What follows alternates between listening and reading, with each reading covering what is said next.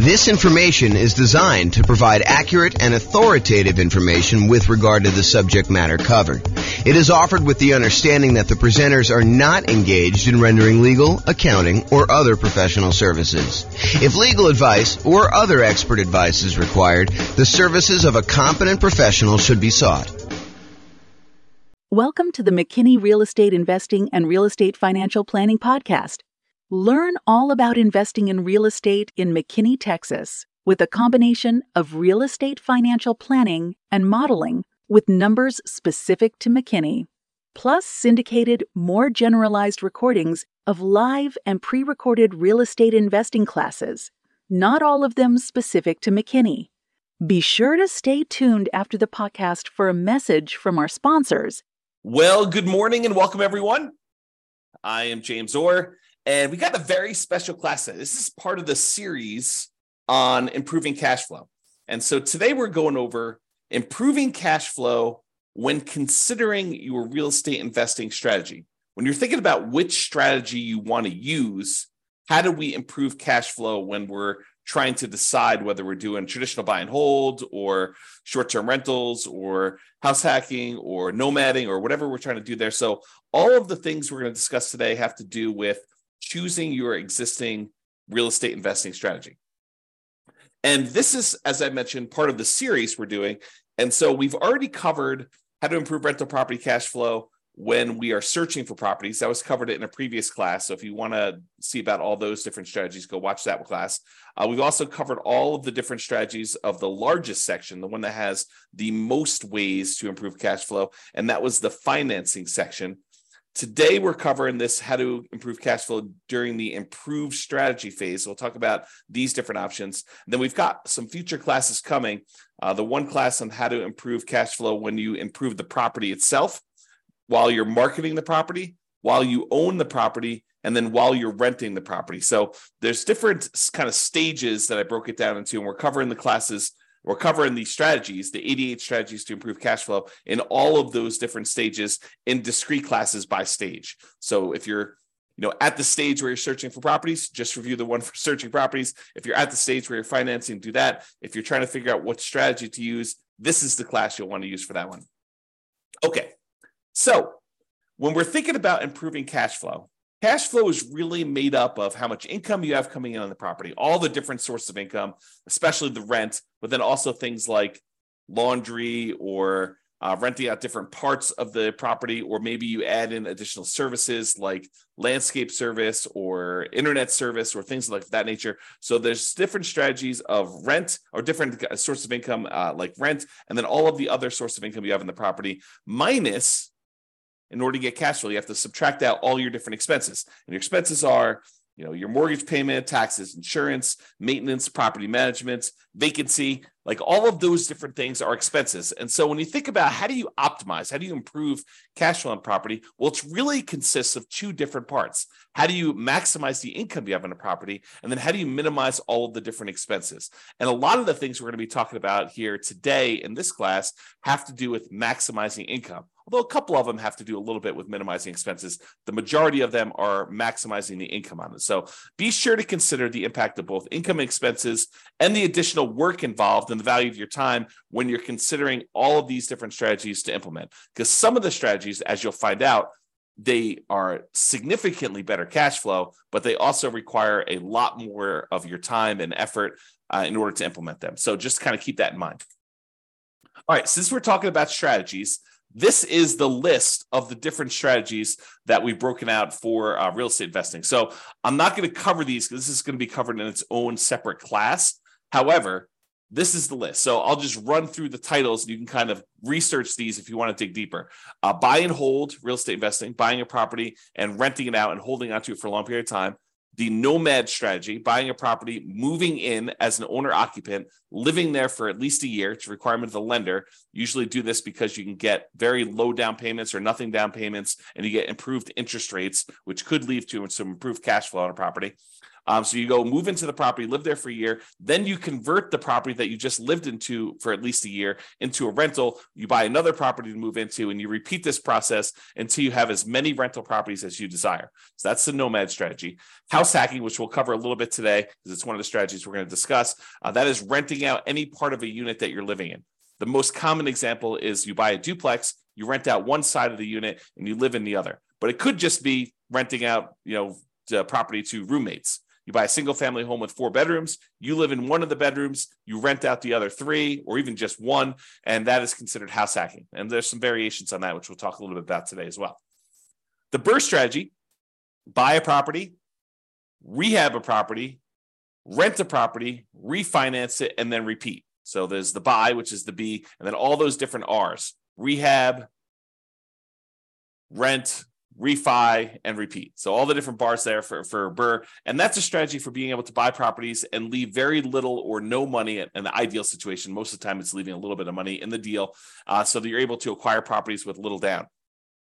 And then all the quick turning, flipping properties, and then wholesaling and wholetailing. Wholesaling is basically selling your contract in a property to another investor. You find a really good deal and you sell to an investor, and you get a fee for doing that.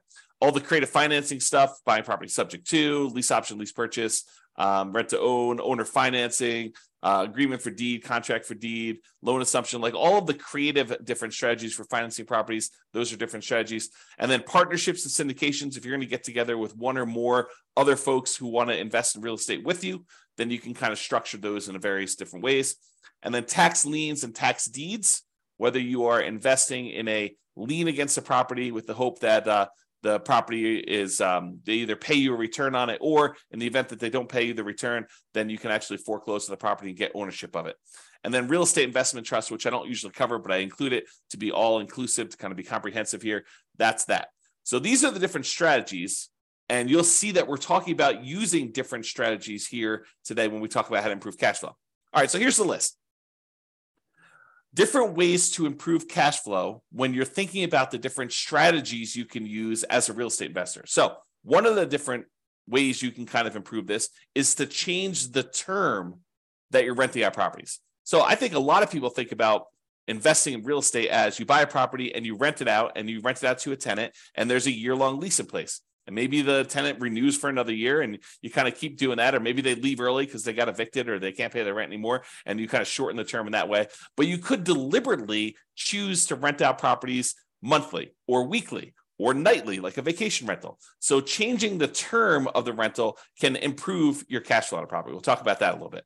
Or doing a totally different strategy, like a lease option, where instead of just leasing the property to a tenant, you decide you want to go after a tenant buyer, a tenant who also has the option or a contract to buy the property from you a year or 2 or 3 or 4 or 5 down the road, or 6 months down the road, whatever you negotiate as part of your term. Basically, they will lease the property from you.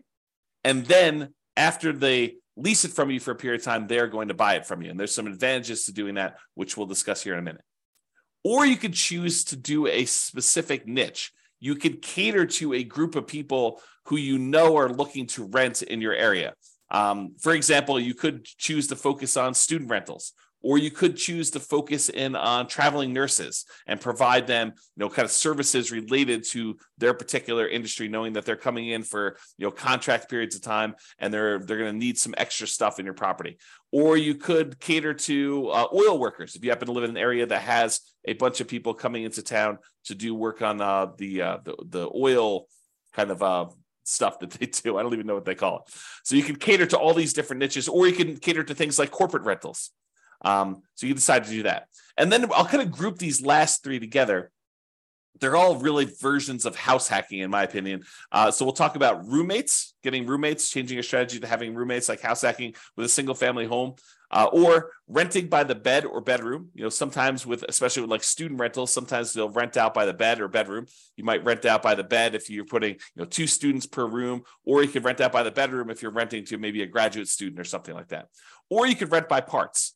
In some cases, you may be renting to renting a property where, you rent the garage separately, or you rent access to the community swimming pool separately, or you rent access to the storage units on the property, like the storage shed where somebody wants to be able to store something or whatever they're doing there. So those are different ideas, and we're going to go into those in detail here.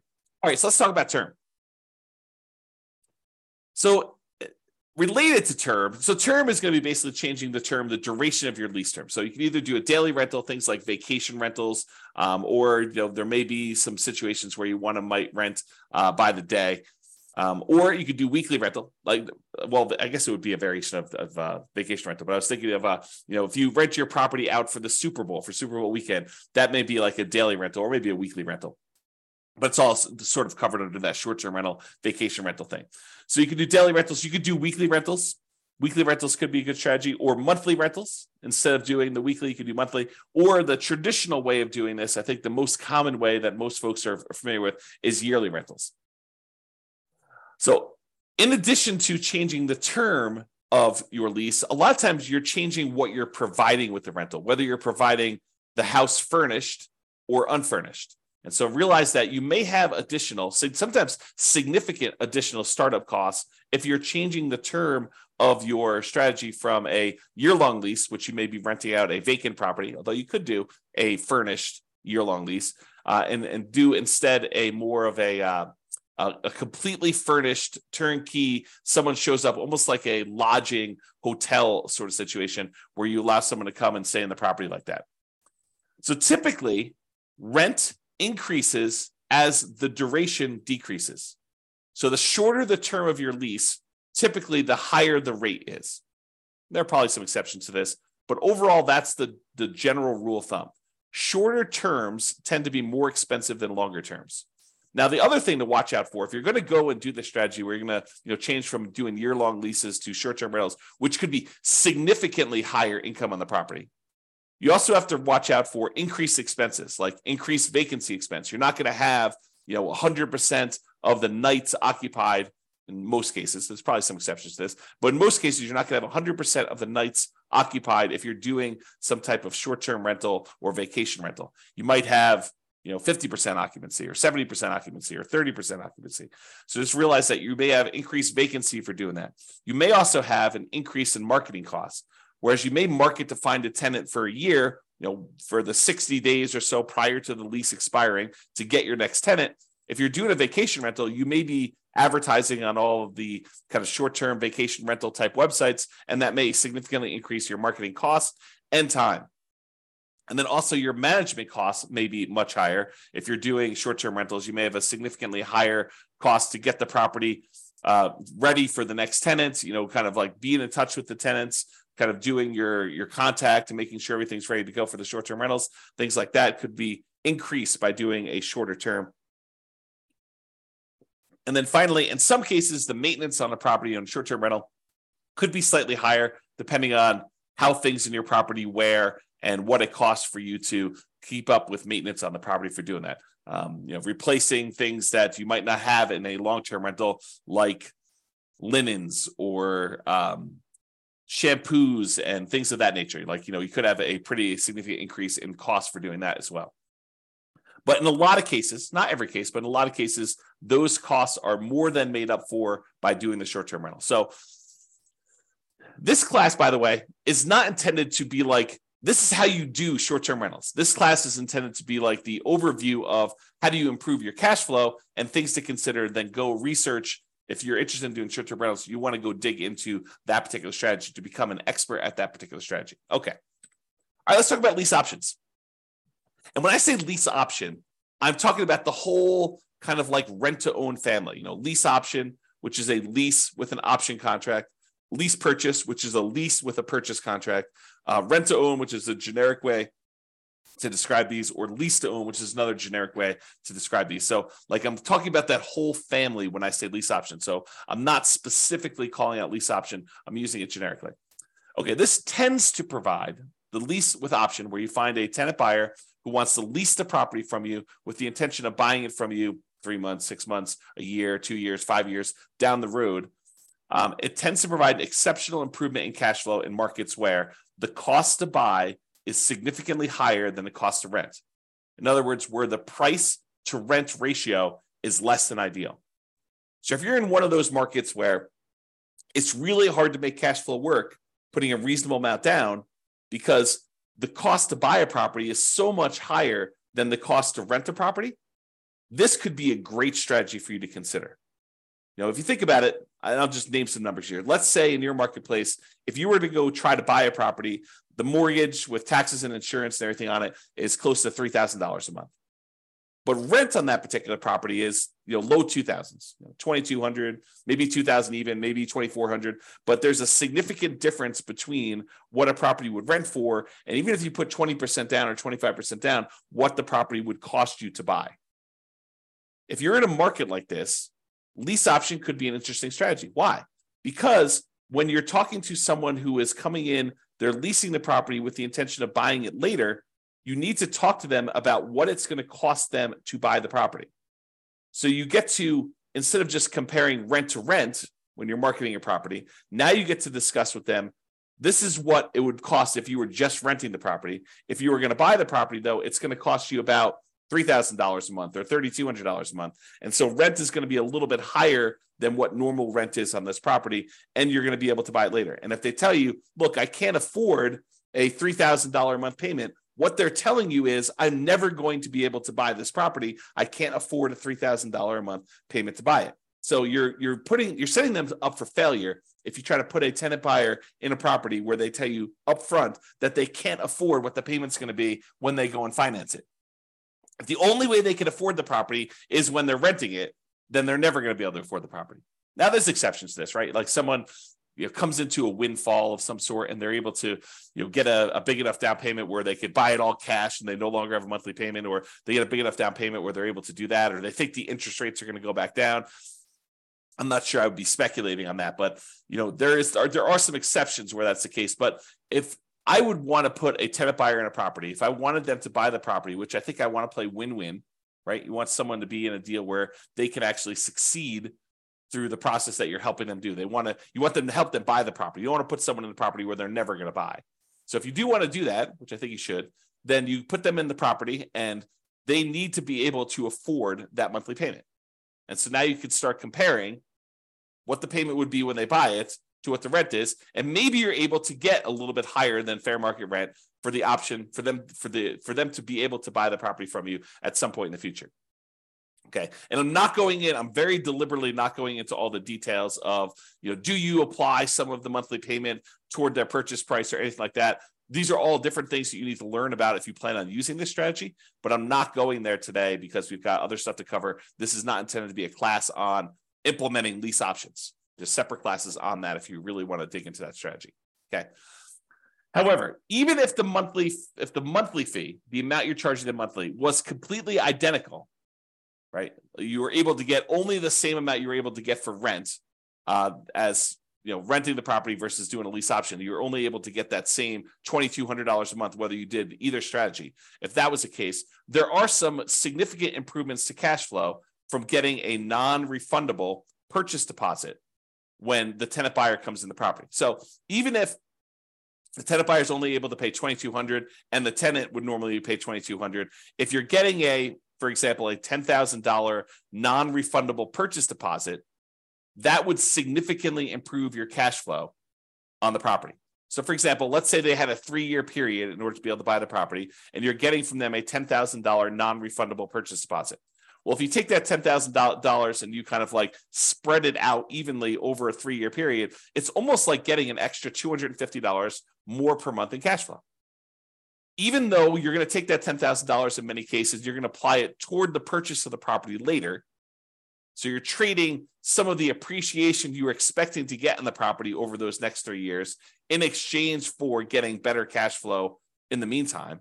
You're doing some deal alchemy. You're trading future appreciation, the $10,000 of extra appreciation you would have gotten later on when they buy it from you. And you're saying, I'm going to apply that $10,000 towards your purchase. I'm going to take some of the profit I would have gotten at the end when they bought the property from me, and I'm going to take it up front as a non-refundable option fee, which does apply to the purchase price for them, counts as part of their down payment. But then you're also getting that, which if you spread it out over 3 years, looks like you're getting $250 plus per month in extra cash flow. So if you thought you were getting $2,200 a month, now you're really getting $2,450, which is significant in certain markets, right? So that is one way to look at the lease option. And then the other thing is, in general, I think it is true that if you realize rent is a range, right? Unless you have 100 identical properties that are all renting and they're all exactly the same, all the same views, all the same backyards, all the same amenities, all the same layouts, like everything is identical, and a tenant can go in and they've got 100 different ones to choose from. And the rents are going to be pretty much exactly the same for all of those. But if you've got one property and another property, and the other property has slightly different layout or slightly different amenities or slightly different kind of upgrades or slightly different view or slightly different location in the neighborhood, like the rents on those are not identical. And so there's a slight range of what rents can be. If you're a really good marketer, you might be able to get a little bit higher. If you're not such a good marketer, maybe you're going to be a little on the lower end. So realize that the range, rent is not an exact number, and rent ranges vary. And if you're doing a lease option, you're giving someone the ability to buy a property from you, you're almost always going to be on the top of that rent range.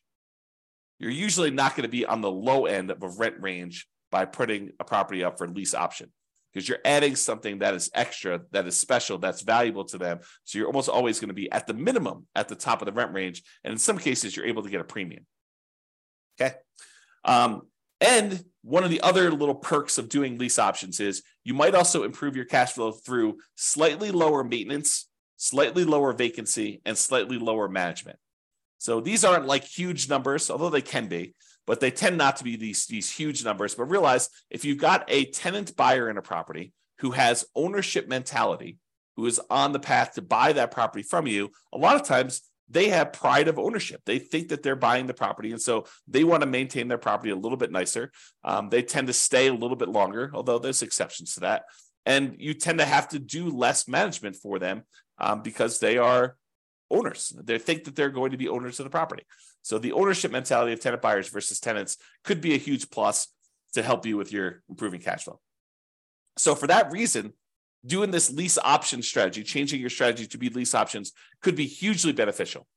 And I've also talked about how in the past, and this is sort of a side note, go like research this more with one of our other classes, but I've also talked before about this idea of being able to use the lease option non-refundable option fee in order to use that as the down payment to go buy your next property.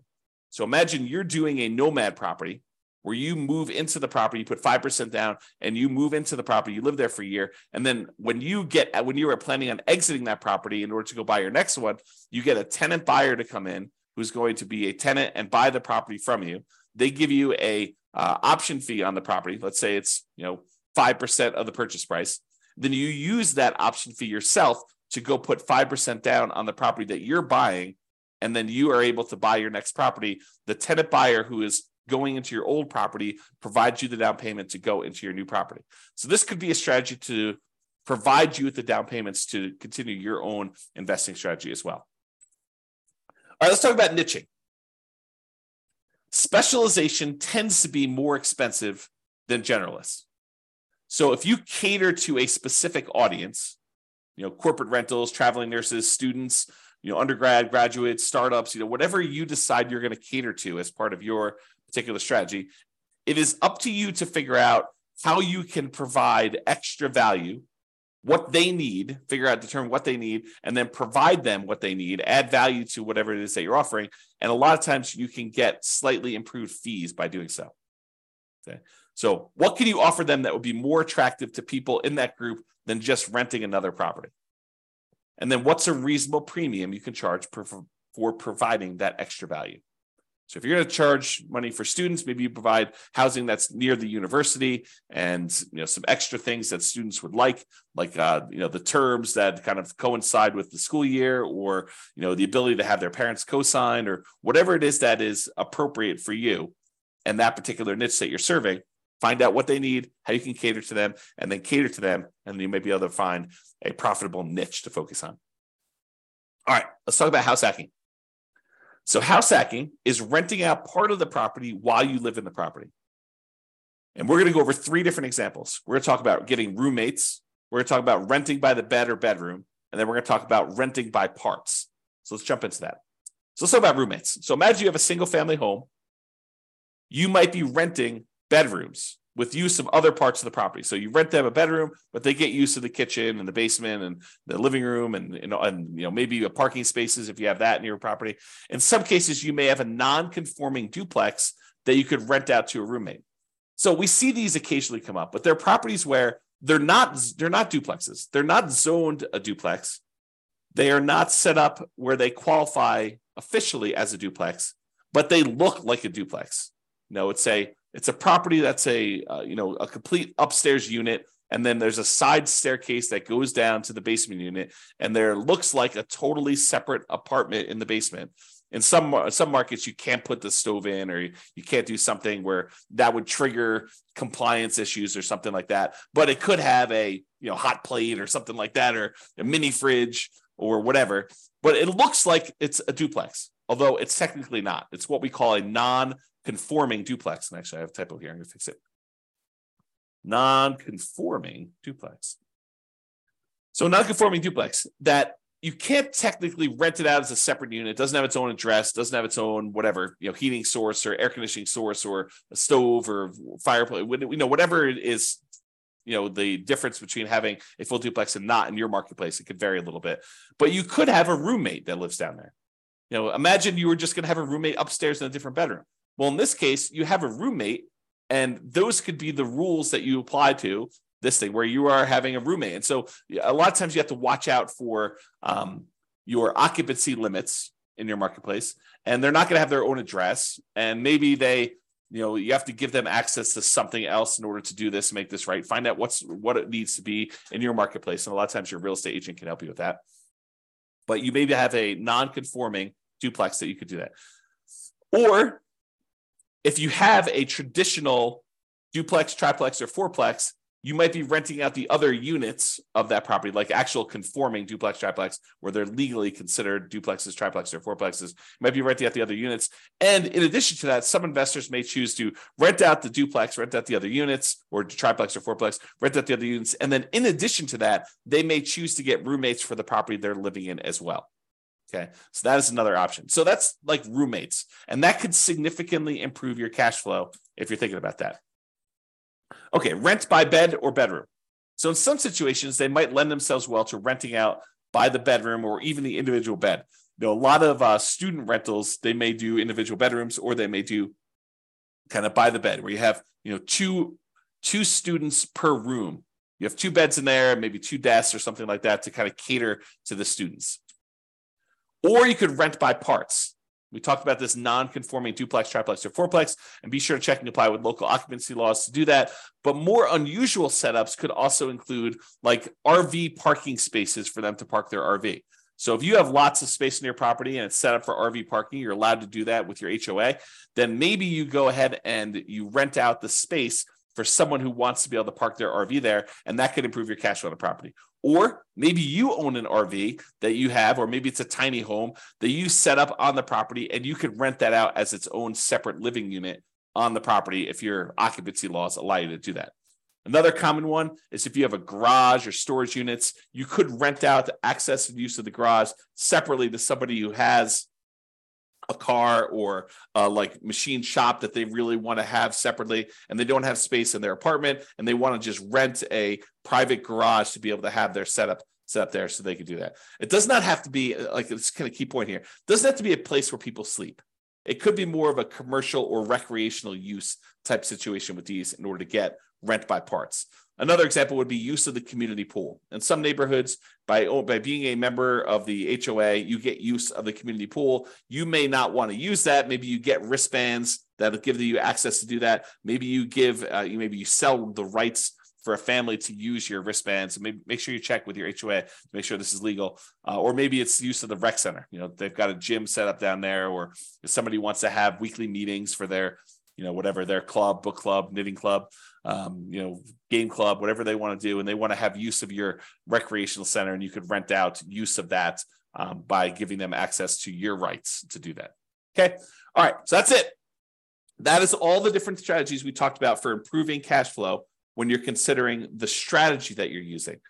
So remember, optimizing cash flow is about maximizing income and minimizing expenses. And I got another typo here. The strategy you decide to use will significantly impact the income and, to a lesser degree, sometimes the expenses you're likely to experience on a property. It is better, in my opinion, to take a more holistic approach and to optimize at the various stages we discussed earlier: the financing stage, the searching stage, the kind of like choosing your real estate investing strategy stage, when you're owning the property, when you're marketing the property, like when you're renting the property, all these different things. Kind of pick and choose and try to optimize as many of those different things as you can to improve your cash flow, especially in a market where prices are high, interest rates are high, and your rents are lagging. We need to do more things than we've done in the past. Cash flow has become more important than ever and harder to achieve than ever in a lot of ways. And so we really need to implement these 88 strategies that we have in order to improve your cash flow. All right, so that's it. This has been James Orr. I hope you've enjoyed class. I will talk to you soon. Bye-bye for now. With home prices up, mortgage interest rates up, and rents up, but not quite enough to counteract the higher prices and interest rates, cash flow on rental properties in McKinney is harder than ever. Book a call with the Real Estate Financial Planner to apply our proprietary 88 strategies to improve cash flow on your rentals. See the show notes for a link to schedule your call and improve your cash flow today.